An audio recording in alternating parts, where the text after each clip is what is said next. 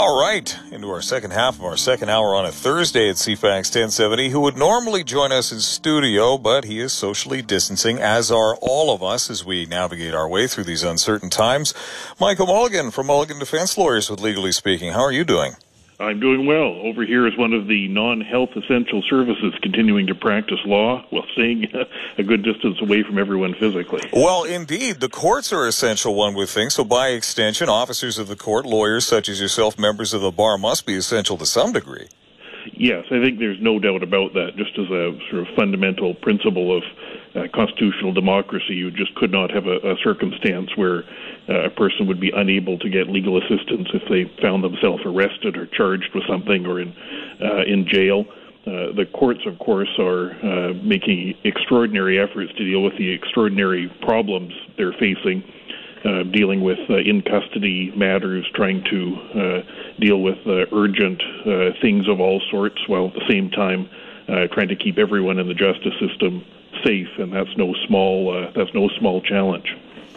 Let's take a look at some of the legislation that is being engaged or has been recently introduced regarding the COVID-19 response. I see here on the agenda we have Bill C-13 to start. Yes, so Bill C-13 is the federal piece of legislation which was passed the other day by consent following some negotiations between all of the federal parties. And a number of elements of that are going to be familiar from the good reporting that's occurred so far. But there are a few interesting points in there that I think people should be aware of, both from their sort of personal perspective and as well in terms of the general response to the emergency. One of the things which I think people should be aware of, and there's been much talk of the emergency assistance that's going to be provided for employees, both regular employees and contract employees, that sort of thing, people who are self-employed who are out of work. Uh-huh. One of the things which people should be aware of is that there is an exclusion there if somebody ceases work by quitting their employment voluntarily. And so people might be aware of that who have dealt with the employment insurance system, but they should be equally aware that the provisions that we're going to provide for that emergency $2,000 a month for people, including self-employed people, are not available if somebody voluntarily quits their employment. So that, I thought, was something that people should be made aware of so that they don't take some action that makes them, unfortunately, ineligible for the available support. So that was one that stood out for me reviewing that act. Interesting. Now, refresh my memory. I thought there had also been provisions made so that a person did not need a note or similar medical certificate to take leave from work due to COVID-19 suspected symptoms or self-isolation. My understanding is that this aid was also supposed to be applicable to people in that situation, or do I have them confused?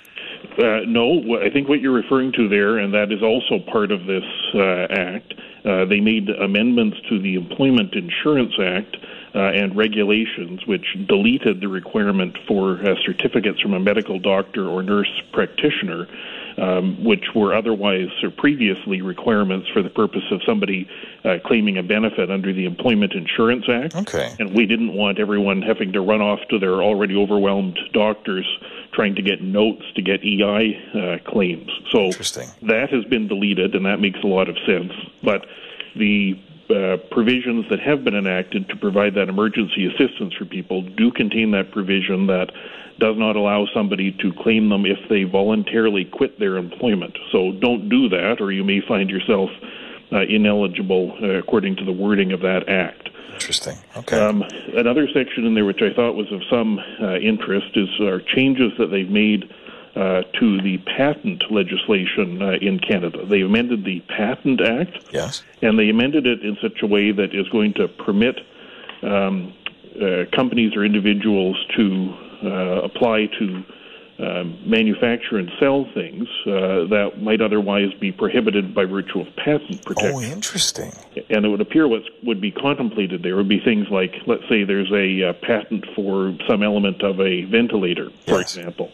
The idea is that there would be, as a result of the public health emergency, the government would be able to authorize somebody to go ahead and start constructing the, ventilator machine without worrying about getting sued for violating the patent some company might have on some portion of that device. Yes. So I thought that was an interesting sleeper provision in there that hasn't got a whole lot of attention so far. It reminds me of a news story out of the United States where a couple of enterprising individuals in a hospital that was short on equipment utilized a 3D printer to design a new valve or part, and apparently they have since been sued by the owner of the patent that it was similar to that valve for alleged theft of intellectual property. Well, there's got to be a special place in hell for somebody trying to prevent that. Well, I won't comment on that, but I do recall a headline though saying that or similar. Yes, well, maybe that's what prompted this provision. So in Canada, the government will be able to exempt companies so they could go ahead and start producing that sort of emergency equipment without running up against patent infringement claims. So that seems like a good move, certainly in all of these emergency times. All right. So that's very positive. All right. I want to take our first break here a couple of minutes early as we continue with Legally Speaking from Michael Mulligan with Mulligan Defense Lawyers. Second half of our second hour every Thursday. All right. We're back on the air here at CFAX 1070. Michael Mulligan from Mulligan Defense Lawyers as we continue with Legally Speaking. Michael, we were talking about Bill C-13, not the only piece of legislation, though, being engaged by various levels of government currently. No, that's quite true. And provincially, we've had the Public Health Act, and we just had the ministerial order announced under the Emergency Program Act. One of the other essential services identified in that Emergency Program Act ministerial order, it was the provision of food and shelter and social services to vulnerable populations. Now, in Victoria, there appears to be a very significant problem developing in that regard.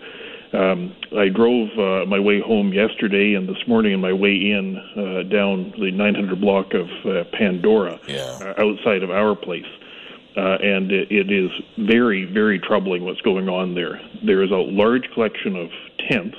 But beyond that, there are conglomerations of people, groups of people socializing and lining up to get into our place, all close together, all talking, sharing things, socializing. This morning as I drove past there was somebody appeared to be laying on the sidewalk with an ambulance and fire truck, probably applying Narcan or something of that sort. Emergency services workers wearing masks and gloves, trying to do that.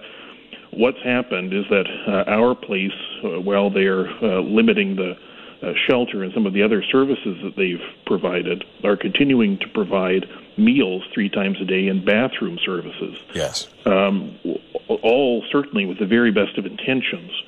But the result of that is that you've got this very large conglomeration of people who are homeless. They are lining up in close proximity, living in close proximity, and engaging in very dangerous behavior. And to my mind, that's something which simply has to stop and stop immediately. Yes. So if somebody is listening to this in terms of what other orders might be made immediately, it strikes me that one of the things that has to occur immediately is that the provision of food and social services in that central location at our place simply needs to stop and stop now. That aid is obviously critical, but it just cannot be delivered in the way that it's currently being delivered because it's causing large groups of people to line up for it. And you can just see, if you drive past there, the conglomeration of people who are socializing and engaging in other activity in close proximity, putting themselves in great jeopardy because that is the location, a central single location where that is being provided. So it strikes me that for that help to be continued to be provided, meals, for example, that has to be done in some distributed way to end the conglomeration of people in that single location. And where the services are provided there, causing everyone to congregate there, it's not, in my judgment, realistic to expect that we're going to solve that problem by sending in, as was suggested, municipal bylaw officers or police to deal with it. It puts them in and their families in tremendous jeopardy. That's certainly what I thought as I drove by watching the ambulance attendants trying to assist this poor person who was laying on the ground. Yes. There was also a security person who appeared to be walking back into the area, no gloves, no mask, no nothing. It would be a danger to walk down the sidewalk in that part of the city. There are so many people so densely packed into that area. And if something, to my mind, has to be done immediately and promptly, that would be one of the things which needs to happen right now. Another, I think, sad commentary in terms of what's happening is one of my colleagues I was speaking to yesterday advised that when he drove home through the Rock Bay area, there was a noticeably larger than usual number of people who were engaged in street prostitution. And that is a very sad state of affairs, a consequence from this. One of the things, of course, you've got stores, many of the people who are homeless are, of course, the vast majority would suffer from a combination, one or both, often both, of mental illness and drug addiction. That is just what that population is suffering from. Yes. And the drug addiction, of course, is utterly unsustainable without money. And you've got a circumstance now where businesses are shut. Some of that money is coming, of course, from things like shoplifting, which was a problem recently in the downtown area. Businesses are shut. There aren't going to be the same number of cars that might be broken into. People are at home. The practical reality for people who are addicted to drugs, because there's no other way to obtain them, is an increase in that sort of just tragic activity. That's what people are being driven to. And, you know, we've spoken before about drug laws and their effect, but one of the effects of criminalizing drugs in the current circumstance of emergency is people are being driven to that activity. And that is just not an acceptable state of affairs. You know, we've made efforts dealing with things like safe injection sites. There is provision to provide exemptions for drugs to be provided to people who are addicted. And to my mind, in the current times, with the current risks that are there, having people turning in larger numbers to street prostitution in order to be able to finance a drug addiction is a tragedy. It puts them in grave jeopardy. It puts others in grave jeopardy.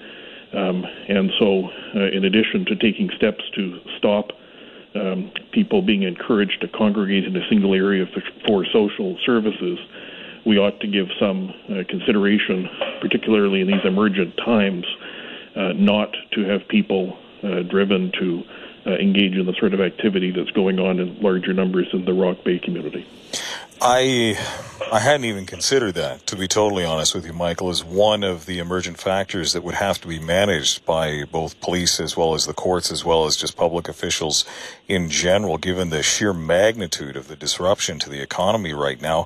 The drug trade, the sex trade, those cannot help but by extension also be impacted. And the people in those positions are, in my view, putting themselves in profound danger by continuing that activity. There's no doubt about that. And people who are engaged in, who are living on the street, as I've said, are there almost to the one as a result of either or both of mental illness or drug addiction. Living that lifestyle is itself on a daily basis putting your own life in grave jeopardy.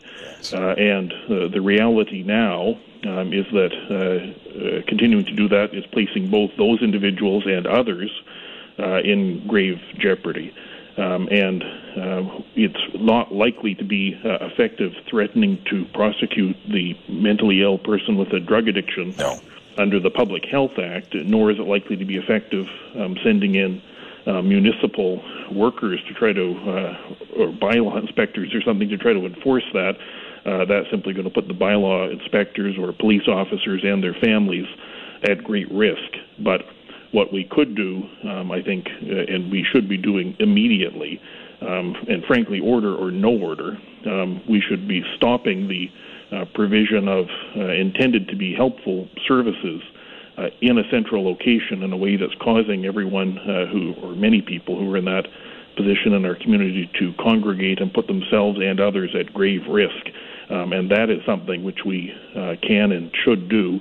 Those services need to be provided, but they just need to be provided in a different way. Perhaps they need to be provided by van or food truck or something in a distributed fashion, but offering 3 meals a day from a single location downtown is creating a obvious, complete tragedy and risk to everyone, including the emergency responders who were there this morning.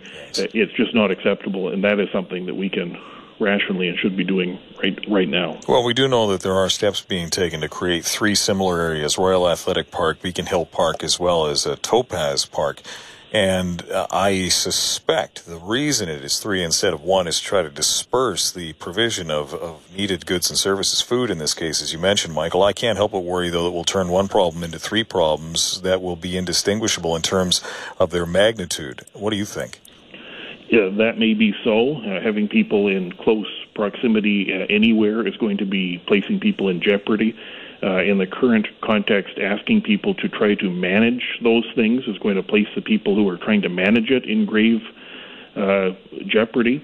Can you imagine being the ambulance attendant who's called out to deal with the drug overdose in the middle of a large conglomeration of people on March the 26th, when you've got all of the quite reasonable emergency declarations going about the importance of social distancing?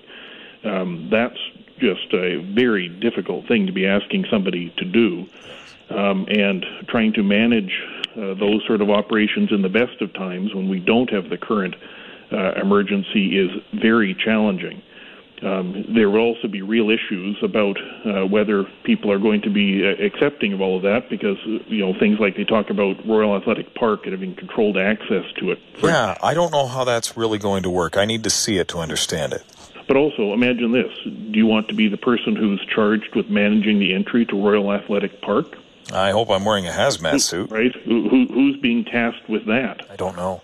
Right? That is itself going to be very challenging. And so, well, it's going to be interesting to see whether that's possible. The immediate thing we need to do is stop the centralized provision of the services that are currently being provided, because it's creating a grave risk to everyone involved, and that's something which could occur today. Yeah. And we will need to work out the provision of how supports are to be provided. I mentioned a couple of alternatives. Maybe provide food by van in different locations, drive through the parks, however that has to be done. But doing it in a central location seems just to be not a wise course of action. And as I said, managing people, you can tell, and it's not irrational. People are already who are using opioids on a daily basis and who are addicted are already risking their lives on a daily basis and aren't being deterred from that behavior. Now, however, there's a circumstance where that behavior is not only a grave threat to those individuals, but it's a grave threat to anyone and everyone who's being asked both to deal with them directly and the implications that's going to have for the health system more generally. So we need action on that right now. All right. Well, hopefully we see that action occurring as soon as possible. Michael Mulligan with Mulligan Defense Lawyers, Legally Speaking, second half of our second hour every Thursday, normally and ordinarily in studio, but we are practicing social distancing guidelines, as is everyone else right now, ideally. Michael Mulligan, thank you for your knowledge and insight as always. Any final thoughts?